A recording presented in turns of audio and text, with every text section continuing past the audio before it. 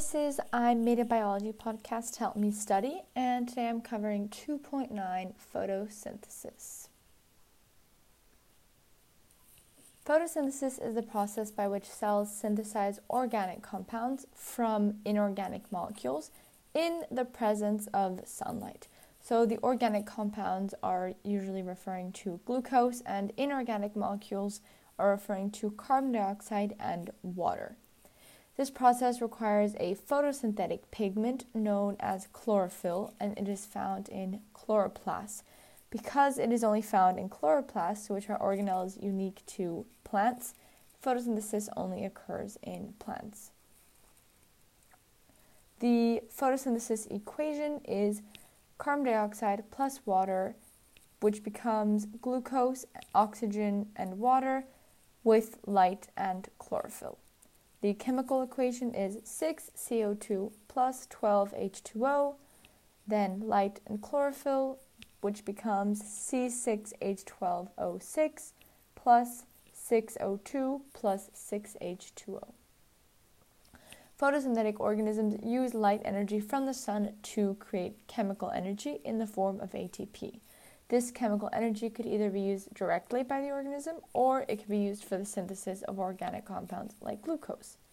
Animals will then consume these organic compounds as food, and the energy will be released via cell respiration. Essentially, photosynthesis is the reverse process of cell respiration. It is anabolic, while cell respiration is catabolic. As light plays a key role in photosynthesis, one has to understand the light spectrum. So visible light has a range of wavelengths, with violet as the shortest wavelength and red as the longest wavelength. The electromagnetic spectrum is the range of all the possible frequencies of radiation, so electromagnetic radiation, and the sun emits its peak power in the visible region. That's why we talk about visible light. The order of the colors on the visible spectrum are red, orange, yellow, green, blue, indigo, and violet. And again, the longest wavelength is red at around 700 nanometers, and the shortest wavelength is violet at around 400 nanometers. In order for photosynthesis to be possible, the pigment chlorophyll is needed. This is a green pigment found in all photosynthetic organisms, and it is responsible for the absorption of light. When chlorophyll absorbs light, it releases electrons, and these electrons are used to synthesize ATP. There are a variety of different chlorophyll molecules, each with their own absorption spectra, which means the amount that they can absorb.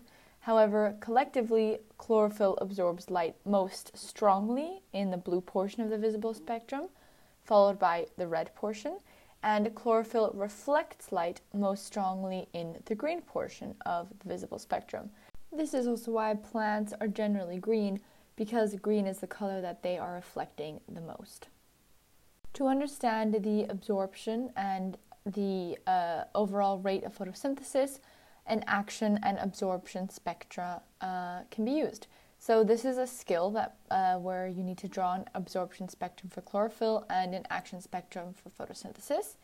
So the absorption spectrum indicates the wavelengths of light absorbed by each pigment, such as chlorophyll, and the action spectrum indicates the overall rate of photosynthesis at each wavelength of light. So that means with the different colors that are being absorbed or reflected, what will the rate of photosynthesis be? What is important to note is that both of these will display two main peaks, a larger peak in the blue region and a slightly smaller peak in the red region, and they both display a trough in the green and yellow portion of the visible spectra, because this is where light is being reflected. Next, in photosynthesis, there are both light-dependent and light-independent reactions, because photosynthesis is a two-step process. So the light-dependent reactions will convert light energy from the sun into chemical energy in the form of ATP, and in the light-independent reactions, they use the chemical energy to synthesize the organic compounds. So, in light-dependent reactions, light is absorbed by chlorophyll, which results in ATP production. Light is also absorbed by water, which is split through photolysis to produce both oxygen and hydrogen.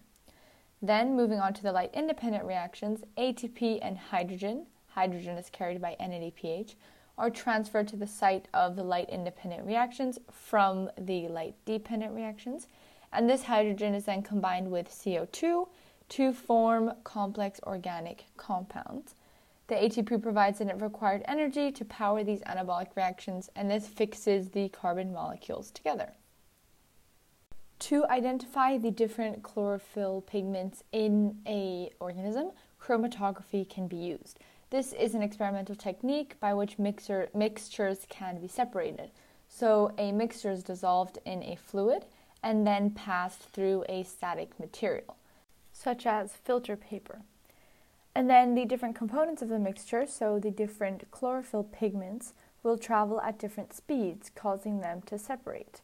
Then the RF value can be calculated, which is just the distance that the component travels divided by the distance that the solvent travels.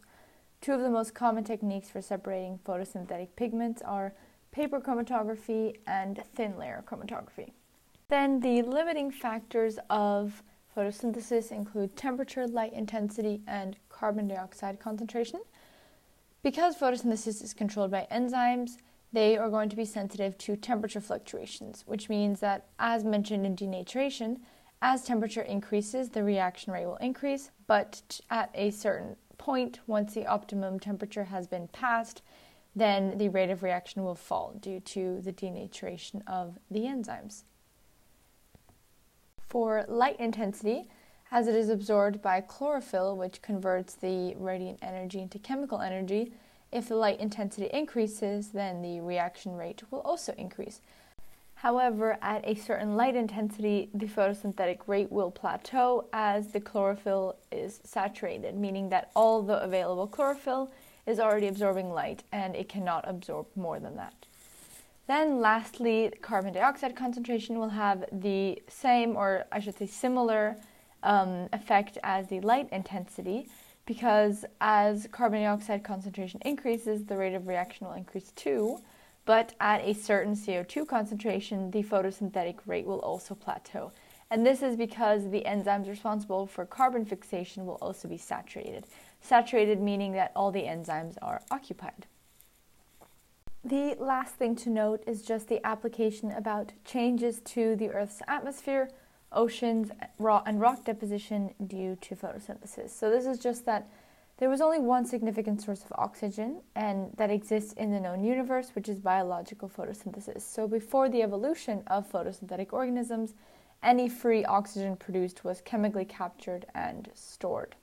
And as a result, the photosynthetic organisms began to saturate the environment with oxygen, which led to the changes in our Earth's atmosphere, oceans, and rock deposition, leading to our biological life.